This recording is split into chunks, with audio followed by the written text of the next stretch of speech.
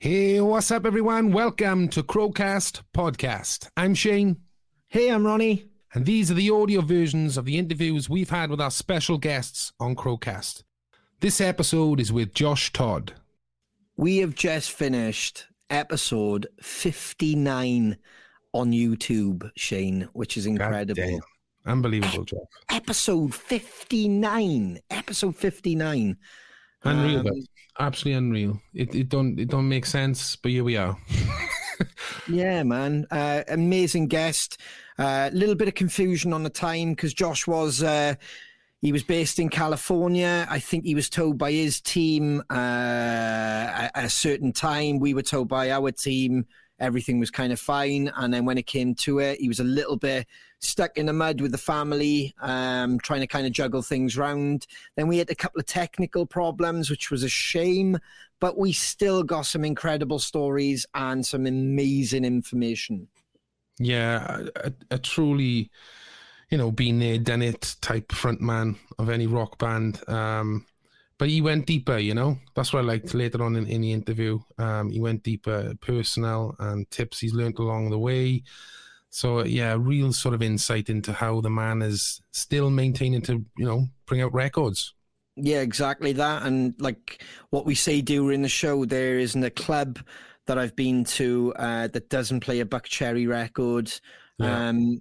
Real tip of the cap to the guys. They managed to get, it's what we've talked about, that immortalizing your music is writing a song that just kind of stands time. Doesn't matter what era it comes out in, it'll always kind of be played and played everywhere, and in all fairness to Buckcherry, they got a few tracks like that, and a few funny stories of his buddies, from strip clubs and stuff like that. Yeah. It's brilliant. Just a really cool guy. Got to meet his dog as well, which was a double bonus. So really, really enjoyed that.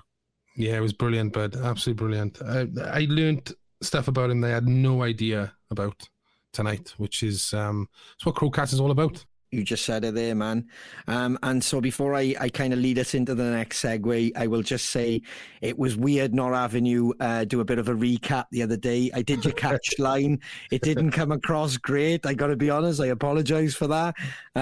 But brilliant to have you back. So should we get into it? Here we go. Strap in. This is Crowcast Podcast. Cheers again. Much better that was. We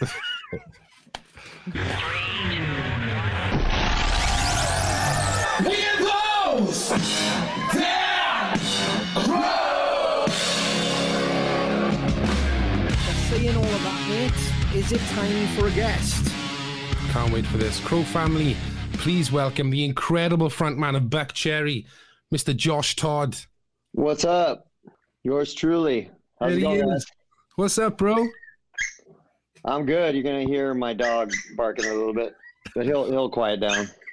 I'm assuming that's a tiny little dog by the bar. Got a little puppy, and he's quite a handful, But I just put him in his kennel, so he's not happy.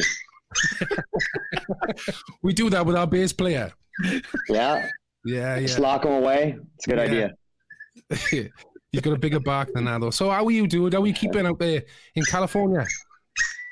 Yeah, I'm in California. We got a new record, Hellbound, dropping June 25th, and we start touring here in the States. First show June 1st. Wow. Wow. Yeah. That is pretty we got 105 shows booked in the States and till the end of the year, and then hopefully we'll get your way. Yeah, for sure. So when did all that kind of change, Josh? What's the difference in the States at the moment? Because I think we as a band get out in July. Fingers crossed, everything all right. We get out in July. Right. So have you known for a while about that, or when did it kind of change and everybody kind of went, right, the gigs are on? Yeah, the vaccine is doing really well in the United States. So that kind of opened everything up, and then, it gets warmer, so we can do outdoor shows. So it makes it even with social distancing or whatever in some states, we have shows. No, sorry guys. No. All right, man. Yeah. So all that being said, the fact that it's going to be warm and the vaccine is really done well over here.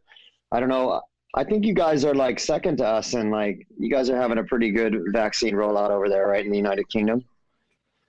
Yeah, and I just wish the whole world could have the same, situation. I just, pray that, places like, Europe, other parts of Europe and India, of course, and South America, they all can get the vaccine going over there too.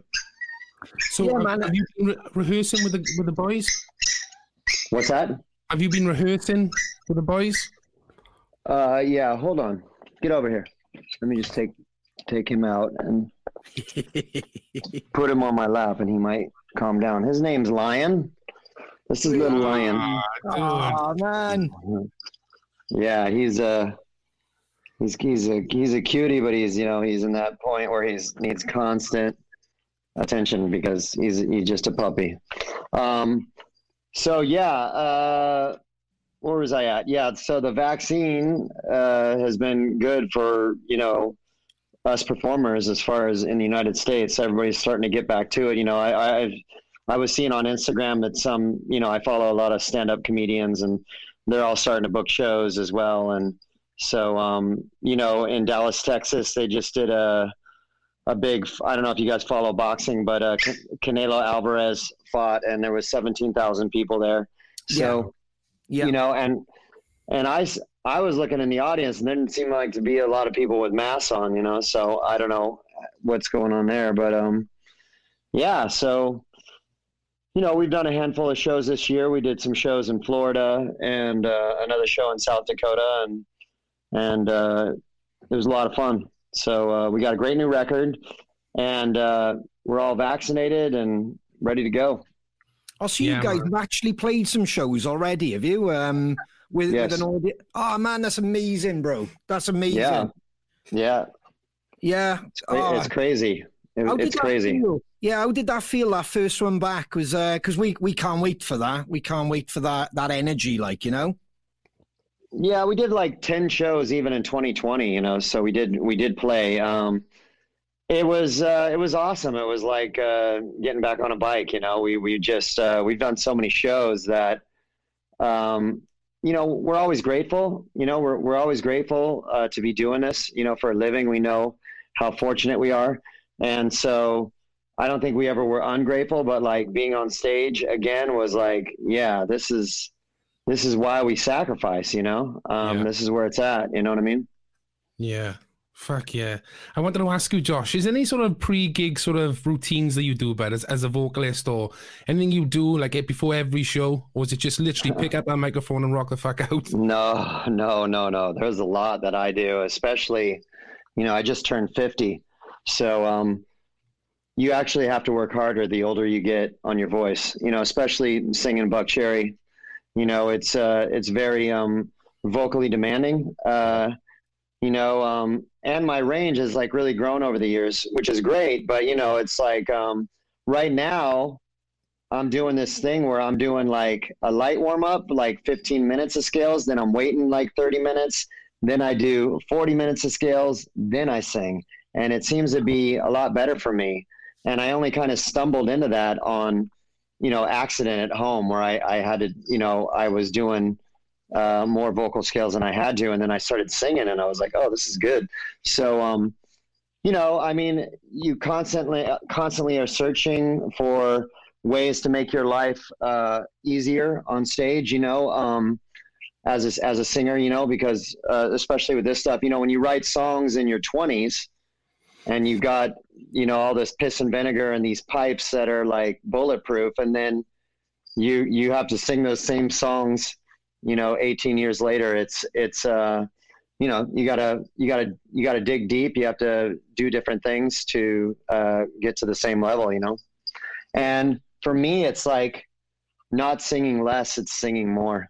I literally do a headline Buck Cherry set every other day since I've been home in quarantine. So for a year and a half, wow. I've been doing a headline Buck Cherry set every other day, or at least singing an hour and a half a day on a microphone here in this room. There's my little rig right there. And, you know, sometimes if I'm just getting, you know, tired of singing Buck Cherry songs, I have this app called, it's like some kind of karaoke app, right? I don't know what it is, but Smule, I think that's the name of it. But anyways, I'll just be like, you know what? I just want to sing like Beatles and Stevie Wonder and, you know, stuff like that. And I'll just choose songs and I'll just play songs from that, you know, and sing and rehearse that way. One second. Yeah, man. That's awesome. Yeah, it's definitely an insight, isn't it, man? That's brilliant. That is like, it's handier now as well, especially with home studios and stuff. Do you know what I mean? That's the key to it, like how to keep yourself really active. Sorry, guys. I thought this was going to be at 2:10, and I had everybody watching the dog for me, and then my manager calls and he's like, "Hey, you ready for your phoner in 10 minutes?" And I go, "I thought it was 2:10." And he said, "No, it's now." And I'm like, "Oh." So I have the dog, and my kids are going to be back from school, and they're going to get the dog. But so I really apologize. I had worked this out, so this wasn't going to be a problem. That's all right, bro. What is the time out there at the moment? It's 1:10 in the afternoon. Man. Yeah. Because that's what we were talking afterwards. Me and Shane were trying to work the time out where you were. Because obviously, like, the Earache and our management and stuff have hooked it up, so we didn't really know what the time was, like, you know. So right. when you said 2:10, yeah, we were like, yeah, because we were like fucking. Yeah, that's what because I confirmed it with you guys, and you guys are like, yeah, and I'm like, I'm certain it was 2:10, but I got on just to see if maybe you guys were here, and you wound up being on, and I'm like, okay, here we go. I'm gonna deal with this dog. Thanks, man. Hey, but listen, let's talk about this new album, dude, because we've been lucky enough to listen to it. What a fucking banger, bro. It's amazing. Yes. It's such a great album. I really appreciate that. Hold on, guys. You're just gonna have to deal with him barking because I can't do this anymore. Yeah, you know, 1 second. I'm just gonna put him in another room. No worries, dude. Those damn dogs. A gorgeous dog as well. Oh, Lion, yeah, his name was, yeah. Yeah, you know what? He's such a lover too. You know, he just wants to chill most of the time, except right now. You know, of course. But literally, yes. From the word go about. I mean, 5, 4, 3, 2, 1. What a brilliant song to start the record, and it's just all chaos from then on. Like, it's brilliant. I love it.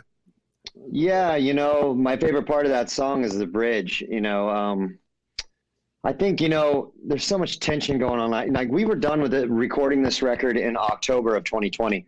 So we've been sitting on it for a long time, and we wrote all these songs last year. And 5, 4, 3, 2, 1 was part of, you know, Stevie and I wrote 22 songs of demos before we took 1 week after all that. And then we flew to Nashville, and we wrote 6 songs in 5 days with Marty Fredrickson.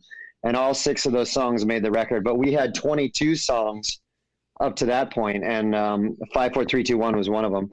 And I just remember there was, you know, and you know, I don't know what it was like in the United Kingdom, but like in the United States, it was just the tension with COVID and the election and racism and the rioting.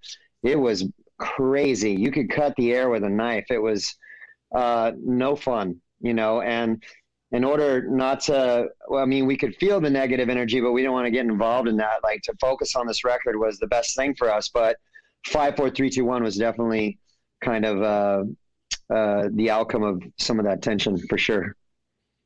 It's absolutely killer. It's what a great opening track for a new album. Thank you. Yeah, thanks. Incredible.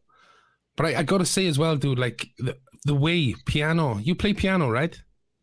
Is that you playing piano? I play piano enough to write, and then Stevie plays a little piano as well. And I had written the verse, chorus, just the melody. You know, I wrote it all, and then I came into Stevie. And sometimes songs happen like that, like Rain on the Conflict, Josh Hahn, the Conflict record was like that too. I just did the whole thing a cappella, came in and said, "Stevie, this is how I want it to go," and then he he just we just are so good with our songwriting language that I kind of paint the picture verbally what I want, and then I leave and I come back and he's hit it out of the park, and that was definitely what was going on. It's like he and I were both going through a lot. I was going through a lot in my personal life. He was going through a lot in his personal life. His father had passed away, and it was like a perfect time to write a slow song, So I came in and I sang the song to him, and I was like, I'd really like a song with piano on the record, it would really be great. And he's like, I know what I want to do. I know what I want to do. And I go, great, do it. And then he's like, I want to make it our St. Jude. And I was like, let's do it, and I came back and he just he put like a bridge and like this outro bit. And he's like, it's gonna start here and it's going to end in this like epic saga. And I was like, this is amazing. And then I felt like all this pressure after that, like I gotta hit this out of the park now because he's given me this composition that is, above and beyond what I started with, so, just a really great song. I'm glad you guys like it. And it's so amazing live. We've done it like a handful of times now, and it's incredible what it brings to the set. It's got like a real movie soundtrack, and I can hear it at festivals as well. Like, I don't know if you've played any with it so far. No, we haven't. That would be it's got that amazing festival vibe to it. Like, do you know what I mean? I think when everybody kind of gets the hook absolutely and the top line of it, like, that was the first thing I thought. I mean, I played it twice on the Ed, like, I was like, oh wow, I can definitely hear this in a festival, like, where it just grips you, even if you don't know the band or if you're unfamiliar with the band, you're walking past and you can kind of become part of that cult or that moment. So really powerful song, bro. Really, really wicked. Like, yeah, absolutely. I can't wait till we can have some really big production on the song. And thank you. Yeah. It's funny. We did that song a handful of times, like I said, and already people had learned the lyrics and come to another show and were singing the song. And I'm like, this isn't even out. This is crazy. I mean, and that's what's so nuts about, where we're at, now and nowadays with technology. It's crazy. Yeah, man.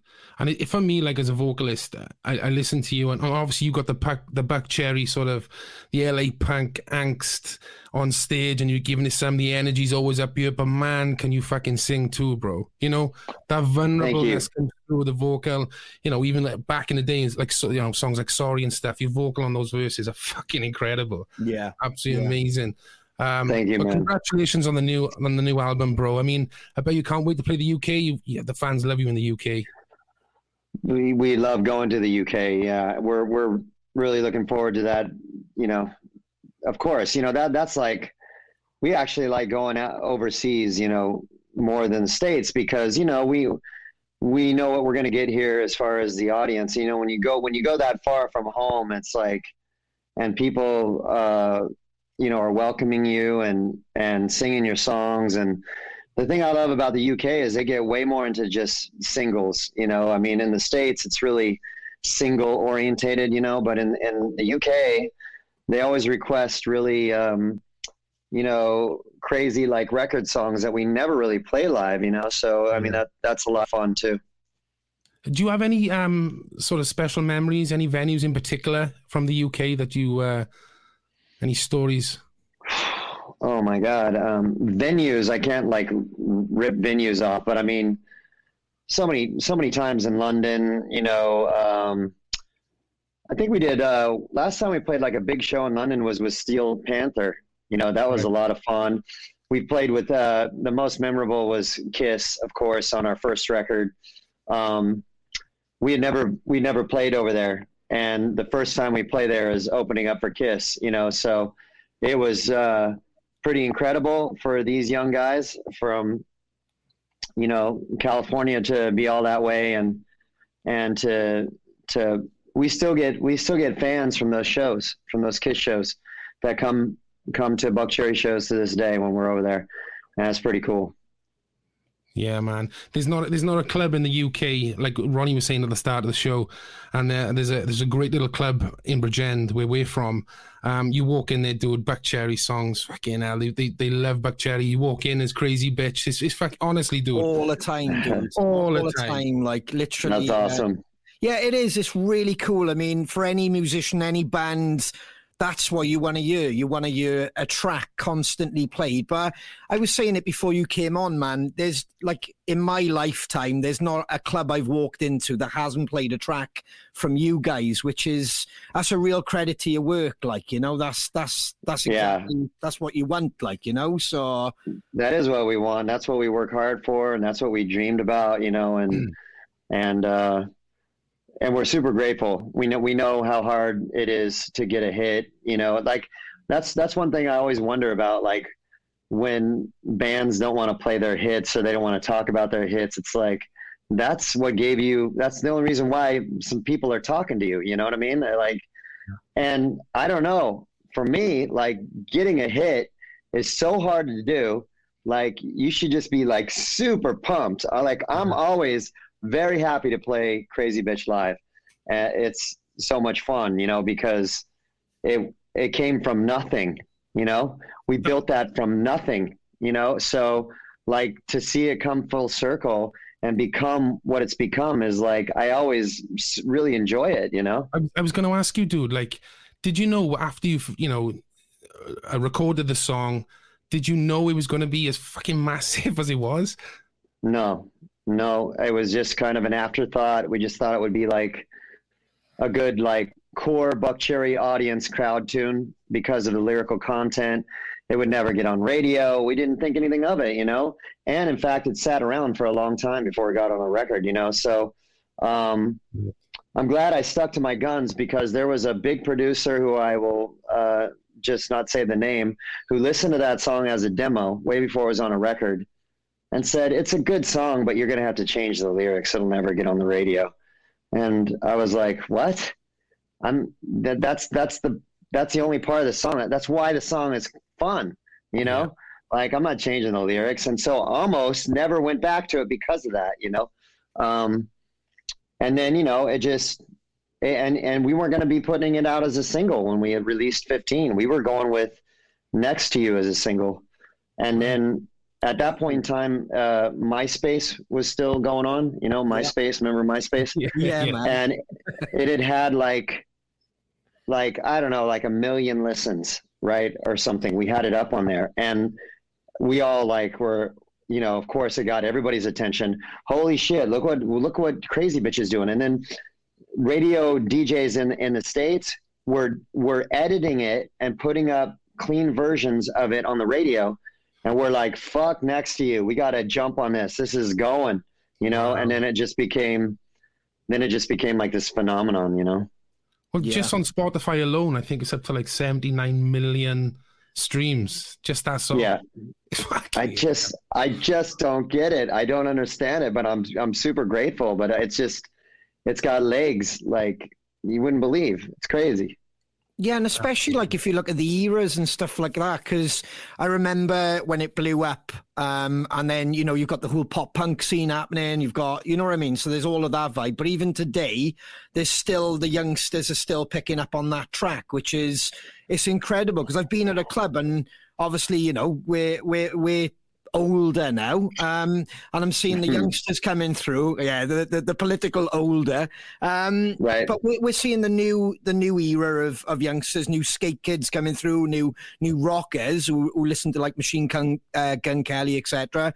And they're still asking for Crazy Bitch. You know what I mean? That's fucking awesome. That's like wow. And I've been in Europe. I was saying to Shane, in clubs in Europe, and you just hear it everywhere. So that's always like, wow, that's what you want from any band, like, you know?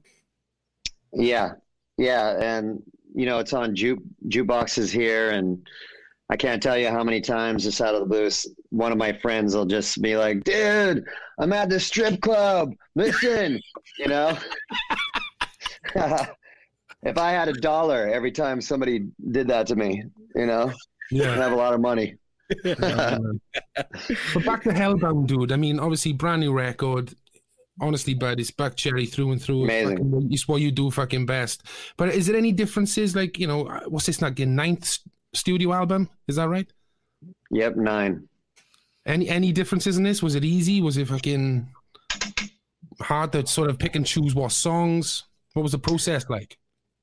I mean, yeah, it's, you know, it's like building a house every time you make a record, and there's always challenges along the way, you know, but if you're passionate about what you do, it becomes just a labor of love, you know, and that's definitely what it was. And, you know, I've known Stevie since I was 19, and we're just good friends outside of being musicians in a band together, you know. So you know, and we fight like brothers sometimes, you know. So but he understands, you know, he offsets me really well. So writing this record together was so much fun. And, you know, we definitely had our challenges. Like I said, you know, like you always come up, you know, sometimes songs write themselves really easy, and then sometimes they're, you know, hard to get over the finish line. And there's parts of them that you really love, but it's just not coming together, and you got to work harder on them, you know. And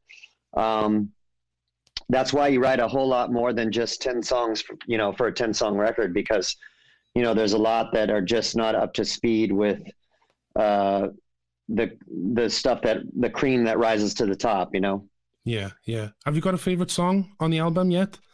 Definitely Hellbound is my favorite song. The vocal that you hear on that song is the one I just ripped out when we were demoing the songs, when we were writing with Marty, and I used the same mic on the demos that I used on the rest of the record. Can you hear me? Yeah. Can you hear me? Yep. Yeah. I remember coming back to do the record, and I had already sang Hellbound, and I'm like, Marty, this vocal is so good, I don't think I can sing it any better, you know, like, and he goes, no, we're not recutting it. It's so good. And I'm like, great. And so we didn't do that song. And there was like, so yeah, when I came in to record for the record, I'd already had like 6 songs pretty much done vocally. So I literally took about 9 days and finished the rest of the songs and touch-ups and harmonies and doubles, and I left. Wow. Quick as that. I do love that, because that's happened to me a couple of times where we've gone in to write an album and the vocal that goes down is the one I did in my home studio, because you just capture something in that moment, didn't it, you know? Yeah, sometimes you're just, you know, you're just in the zone, and it's just sitting in a good place in your voice, and it just sounds good with the mic you're using or whatever. You never know, whatever it's going to be. But like, I always gauge like who's listened to the song in our camp, you know, when they're having a feeling with the song. I don't want to lose that, because if they're having it, then every person walking the street is going to have it if they like, you know, rock music, and then, you know, why fuck with it? Yeah. I'm going to get yeah. a bit geeky now, because I'm being a singer. But do you tend to use a one sort of microphone, or do you kind of try a few before you pick one?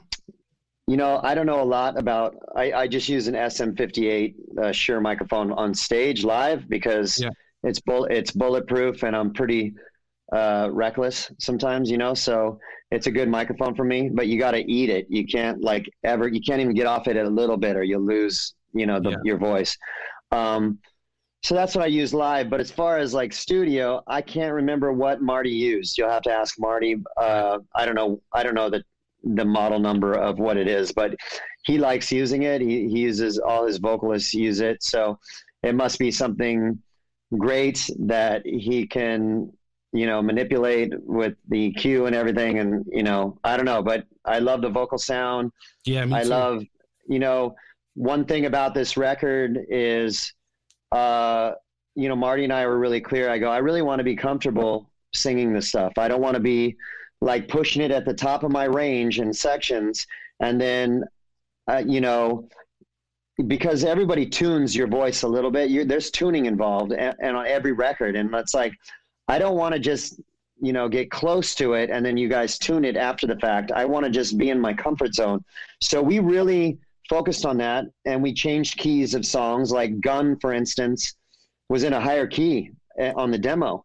And I came in there and I was like, it's not comfortable for me. Like if I had to sing this song from beginning to end every night, I'd just be exhausted. You know, it's like I can sing a section that high, but I don't want to sing the whole song throttling like that, you know? So we pitched it down, I think a whole step or a half step. And then I sang it and it was like, oh, that's fantastic. And it's now it's comfortable and I can perform while I'm singing it and it feels great. And so we kind of went through every song like that and made sure that it was in my wheelhouse, you know? Yeah, I think what I picked up from the record is like it's still got that rock and roll, like Shane said, it's got a punk rock vibe to it. But there was moments of like AC/DC and stuff for me. Like it was, I know that's a weird thing to sling at you, but it just had that kind of vibe. Like, you know what I mean? Especially like Power Rage, that fucking record. You know, that's one of my favorite records. But it just had moments there with the guitars. I don't know if you were all aware of that or it was part of the kind of. You know, let's get that vibe going, but it's still got that Buckcherry essence to it, but then it's got tip-offs to other stuff, which I'm like, oh, that's incredible, like, you know, but still in your own vibe, like, you know, in your own pocket. Of course, man, we're huge AC/DC fans. So that's like a, you know, I actually said when we were, Hellbound was like one of the last songs we wrote. And I was in there, we were recording, we did Wasting No More Time and No More Lies, and I came in and I'm like, where's my fucking AC/DC track? And they didn't have it. And I came in again, and they had another like Tom Petty-ish sounding song, and I'm like, we got enough fucking slow to mid-tempo songs. Where's my AC/DC song? Love that, yeah. I love that. Frozen. Yeah, sorry. Can you see me now? Yeah. Yeah, that's when they came up with the music for Hellbound. And I remember I had that music and I started thinking about the song. What do I want this song to be about, you know? And Marty had this throwaway thing. He's like, you should just fucking name it like Hellbound or something. And I'm like, Hellbound? I'm like, at first I was like, that's so fucking lame. And then I left and I'm like, Hellbound. I love Hellbound, you know? And so I just had that working title in my head. And then I started thinking about, okay, when did it shift? When did I sell my soul to rock and roll? And I went back to the first show I did, House Party in Orange County, California, 15 years old, right? Wow. First song, Rock and Roll by Led Zeppelin. That's the first song I sang live.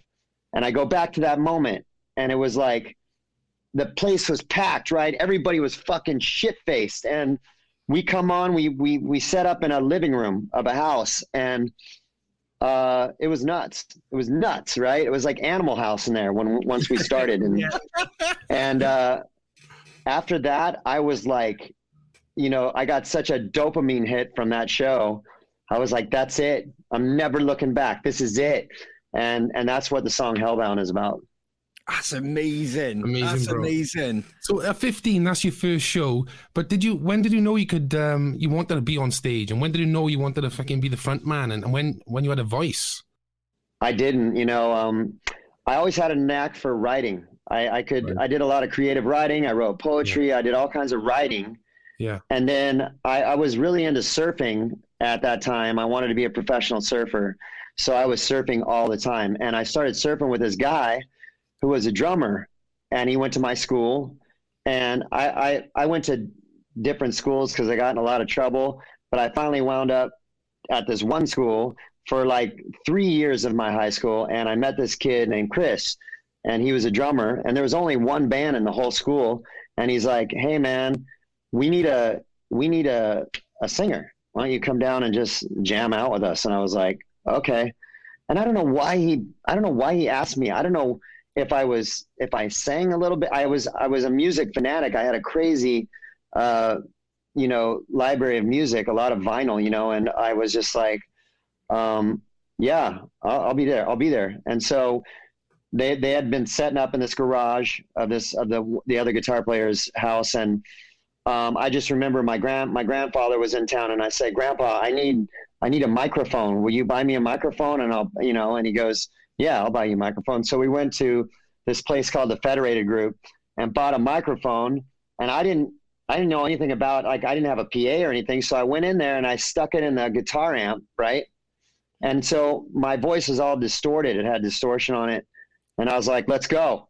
And they started jamming some like cover song. I don't know what it was. And I sang.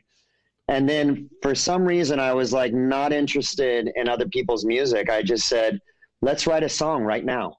And they're like, okay. I go, and I just started conducting the rehearsal. I was just like, do you have any guitar riffs? And to the, this one guy, Tim, he was a guitar player. And he goes, yeah. And he ripped out a guitar riff and I listened to it and I got down on the ground and I wrote this song. I just put pen to paper and I wrote out these melodies and words really quick. And I remember the first song, it was Bandana Rosanna or Rosanna Bandana. It was like, it sounded kind of like a Whole Lotta Rosie. Right. So, and then we just ripped it out. Right. And I was just like, that's it, this is my calling. And I didn't have a voice. So I was just screaming. I didn't know what to do, so that's when I got hooked. And I'm like, I just started trying to develop my voice after that.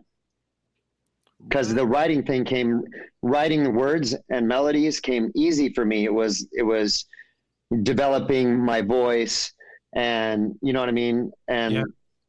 I just was not classically trained at all. I tried to go to a vocal coach at that time and they wanted me to learn like every breath you take, and I wish I would have, but I was like, I didn't want to learn that. I came back and I go, I want to sing like this. And I gave them the Back in Black record and the female, and she was like, we don't be here.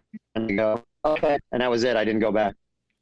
The Dogs in the Back, this started at 1. So, I had to, so anyways, so there's my wife going to save the day, that's all right. I mean, I thought it was at 210 and it was like 110, all right. Thank you. So yeah, that's how it all started. Man, that's wicked, that is. Because, back then, there wouldn't have been anybody that fucking teaches you to sing that way. But now there is, do you know what I mean? There's vocal coaches that can make you sort of scream doing that so you don't burn out your throat and stuff. But back then, I guess. Yeah. Yeah. And you know what? I didn't have vocal training all the way up till after the first record. And I came back from that first tour and I was just spent, I was losing my voice a lot on that tour. That was before in-ear monitors. So my ears are just getting cooked by drum cymbals and I just didn't know anything of what I was doing. I had bad technique and everything. And that's when I started really working with coaches. And now I've been really a student of the voice. Like I am on it for years now. And if you listen to the Buckcherry records through the years, I've really grown as far as vocals and with my range and everything. But yeah, I was definitely, when I listened to that first record, I'm like, God, I can just hear, there's this thing that I know that people like about that first record, that it's kind of reckless but when I hear it, I'm like, I just hear all the bad habits, that I had to break, and that's the bad thing. Well, that's one of the reasons why I was asking about the vocal mic, because on the new record, dude, your voice is as good as ever been. It's amazing. Thanks. I appreciate that. Yeah, I sang all those vocals at like 12, like noon every day. I'd get in there and sing for 2.5 hours, and I just sang every day till it was done. What's the longest sort of stretch of shows you've done on a tour, like vocally? Like, have we ever broken down? We did like 5 in a row when I was real young, Yeah. I just did a 4 in a row this year. So it goes to show you like, how much I've been working at it, but yeah, now I don't like to do more than 3 in a row, but if it's a situation where, it makes sense, I'll do a 4 in a row. Yeah. I fucking struggle more than fucking 4. Fuck. Yeah, it's a lot because, you can sing 4 in a row at home when there's nobody in front of you. But like when you put people in front of you, it adds this adrenaline and this thing where you're like, you're pushing a little harder, you're doing things that you don't normally do. And then sometimes, you get tired. I find it really difficult to like take 10% off. I'm a kind of like, fuck, I'm leaving it all on stage, but sometimes that fucks up for the next show. You know what I mean? I've got to kind of learn that. Take it back a little. Yeah, and there's a lot that goes. I don't know what you do vocally, but I can tell you, like, part of my whole thing is I don't drink any carbonated drinks. I only drink lukewarm water. I don't eat after the show. So like, I literally almost do like a fast every day, because I'll eat dinner and then I won't sing the show for 2 hours after that. And then I do the show. Then it takes me a couple hours to wind down, and then I go to bed. And so all that time, no food until the morning, because I just noticed that, if I eat too close to bedtime, I get acid reflux. And in the morning, it's just, my voice is like really husky, and it takes me a while for it to thin out. And so I just don't do any of that stuff anymore. When I was young, I could do that all the time, but not now. Fuck, that's a good tip. I think I'm going to try that.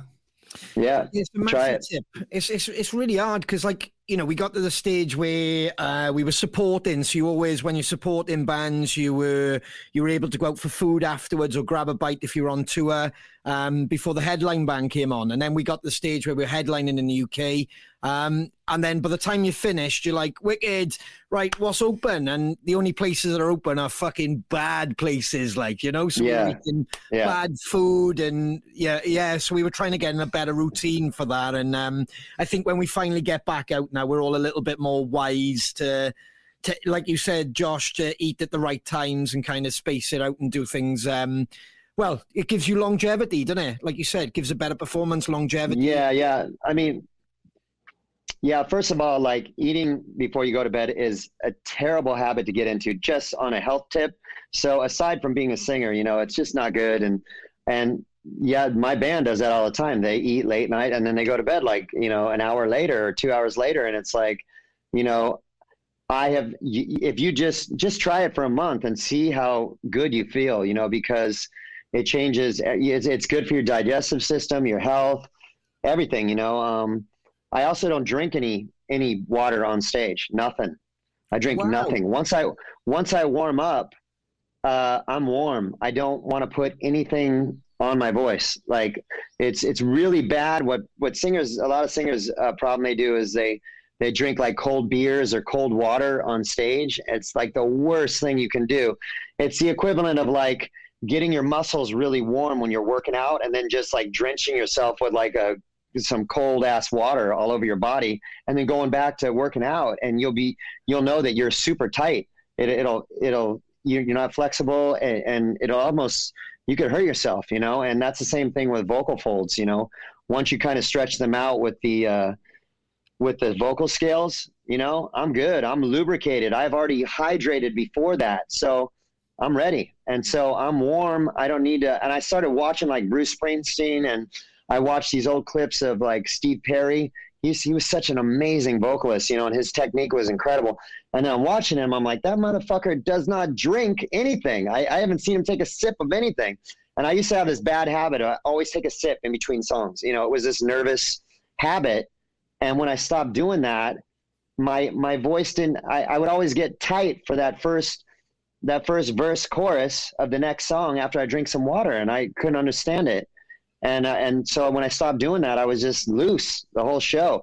It takes a second to get used to, because when you're in front of an audience, you may get like cotton mouth, or you may want to, you kind of want to drink water. But like, if you start training yourself to like wean yourself off of that, you'll see like really good, you'll see a difference for sure, Fuck, I'm loving this. This is brilliant. Yeah, dude. Man, that's brilliant. And then what do you do? Rehydrate yourself as soon as the show finishes? Just no food? Show's over. The only thing I do is drink water. I meditate. I meditate for like 25 minutes, and then I'll just chill out and watch, some shows or whatever, and wind down and go to bed. Yeah, which brings your adrenaline down nicely then, and balance you. Yes, sir. The meditation, like I started meditating. Me and Stevie did about 4 years ago, and I can't live without it now. And it's a guided meditation. It's 25 minutes, but man, it just totally, it's Zen mode, and you get a lot of oxygen to your body, and it chills you out. You know, it's great for sleeping too. So is that like an app, or is that like music? What's going on there? What are you meditating to? Yeah, I study this guy, Joe Dispenza. His name's Dr. Joe Dispenza. You can look him up. He's written a lot of books. And this guy basically healed without getting into the whole thing, he healed his body through meditation. He had a spinal injury from a bicycle accident, right? And he was in traction in the hospital. And the doctors came in and said, hey, we can stick this metal rod up your spine, and you'll have like limited mobility, but you won't be a paraplegic, and you'll be able to walk out of here, but you'll have limited mobility for the rest of your life, because he shattered his spine. And he's like, and at that point he had just started getting into meditation, right? And he had read all these stories about people who have healed their physical body through meditation, through your mind. So he's like, he thought about it for a couple of days, and he's in traction, right? He can't move anyways. And he's like, I'm not going to do it. He goes, and the doctor said, if you try to do this, you know, the chances of you walking out of here and your spine not being able to handle the pressure of your body, and you'll be a paraplegic. I just want to let you know that is definitely something that can happen if you go that route. And he's like, I'm okay. So he meditated for 3 hours a day, building back his spine piece by piece in his mind, right? Every day, 3 hours a day, building back his spine. And he's in traction, right? 6 months, he walked out of there, and he's been fine. And since then, he dedicates his life to meditation. Wow. He practices all over the world. Anyways, he wrote all these books, and one of them is called You Are the Placebo, right? And you got to read this book. He wrote the book, but it's all these other accounts of people that have healed their physical selves with meditation. They have shrunk tumors. They have done all kinds of stuff with their mind. And I'm sure you guys have heard of like the placebo trials. Well, they'll put a group of people in a room, and they'll say they're giving them all the same thing, and they'll give some of them just like a sugar pill that does nothing. But because they think that it's healing them, they're being healed. So it's basically along those lines. But anyways, the answer to your question, if you search him up, Joe Dispenza, he's got an app, and it's like $8, right? But it has 2 meditations on it, and they're guided. So you just put your earbuds in, close your eyes, and it's 25 minutes in the morning and 25 minutes at night. And, you know, it takes you a while to get used to it and to find that sweet spot, you know, to where you can just clear your head and have no thoughts. You know, that's what part of it is. And but if you start practicing it, you'll never go back. Like that's the way it is for me and everybody that I've turned people on to it. But you got to give it some time, you know, just like anything. Wow. Fuck, you know, this is a real insight. Josh Todd is like teaching you how to be mentally, physically better human fucking being. Fuck. Well, you know, I just want to feel good because I don't use drugs or alcohol for 26 years. So like I have to search to feel good, you know? Do you think that's probably the reason why, you know, you've kind of done that extreme side of it and now you've found a new way, I guess? Absolutely. You know, I'm an addict. Like if I don't watch it, I can really easily be a workaholic. You know, I have overdone everything you can do legally: sugar, caffeine, sex. It's like, so, you know, I gotta keep working on my spiritual regimen for sure. Yeah, that makes sense. It's fucking brilliant. It is. Wow. I'm literally, as soon as we get off tonight, I'm fucking doing that. Yeah. I'm getting that book. I'm getting the fucking app. Yeah. You know, I think once you make it a part of your routine, you know, like that's what I do. And that's what Stevie does. You know, it's like your toolbox that nobody knows. And like, anytime you get like somebody pisses you off, you're going through something, you just go, you know what? I'm checking out. Goodbye. And you turn off, you know, what I do is I just put my phone on vibrate, and then I got to have it going on my phone, and I'm out. That's it. I put my noise canceling, you know, AirPods in, and I'm in the zone, right? He calls it the blackness, right? And so I'll do it. I've done these experiments where I'll be on a plane taxiing out, right? And I start meditating, like when I sit down on the plane and everybody's in my row. And so I know nobody's going to come out, and I start meditating, right? And so by the time we're taking off, I'm in like half my meditation. I'm 15 minutes in, right? And the calmness, I can feel my heartbeat, and it's just normal, right? Whereas when I'm not, I can feel, I'm getting my heartbeats, rising, not because I'm scared, just because I know I'm taking off. I'm going to be going in the air, and I don't know if there's going to be a lot of turbulence or what's going to happen. It's like that uncertainty, just that little, your heart starts beating a little bit more. But like with the meditation, just Zen, nothing, it's so bizarre. Wow. Dude. I love that as well, Shane, the blackness. I love that. Yeah. Love that. I love that term, the blackness. Yeah, it's all about like becoming nothing. Yeah. The first half of the meditation is becoming nothing, right? So like I'm becoming pure energy. I am not Josh Todd. I'm nothing. I'm nobody, right? So you're becoming just pure energy, which is what it's all about, really. And then you just start adding in only the things that you want. It's kind of complicated, but it's not. Once you start finding that sweet spot, it's really, really amazing. Fuck, man, you seem like in a really great place. Do you know what I mean? You got your shit together. You know what works for you. You got a killer record. I'm only in a great place one day at a time when I use the tools and do things for sure. But I'm the best place I'm in a long time for sure. Sorry, bud, you just broke up then. Could you say that again? Yeah, I'm human. When I'm working, when I'm utilizing all my tools, I'm in a really great place one day at a time. But I fall off like everybody. I'm human, and I do some things kicking and screaming sometimes. Yeah, man. Incredible, bud. Fuck, I could talk to you for hours, Josh. I know, man. Thank you so much for joining us tonight, man. I mean, it's incredible to be talking with you. But this album, dude, congratulations. The new Buckcherry album, Hellbound, is out June 25th. You can pre-order now at Euric.com/Buckcherry. Look at those colors. It's fucking epic. And the vinyl sounds really good. I've heard it. It's really good. Oh, you can't beat vinyl anyway, can you? It's just sexy, man. Fucking, I went back to vinyl. I kind of converted. I went to the digital age, and then the wife bought me a lovely vinyl player, and it's just nice to. Nice. Yeah, man. It's just nice to get off your ass and turn a record over. And then I tell you what you find yourself doing is the old school you is like picking up the vinyl and sitting there and looking at the back of it, and you're like, oh man, I fucking missed this, Yeah, reading the lyrics and Yeah. That's what I loved about records, reading the lyrics. I'd sit down and read the lyrics from first song to the end, and just take a journey. Yeah, man. Well, brother, thank you for joining us and on your fucking journey. That was a brilliant chat, bud. Thank you so much. We will hopefully see you at a show soon, brother. Doing what you do best. Thank you, man.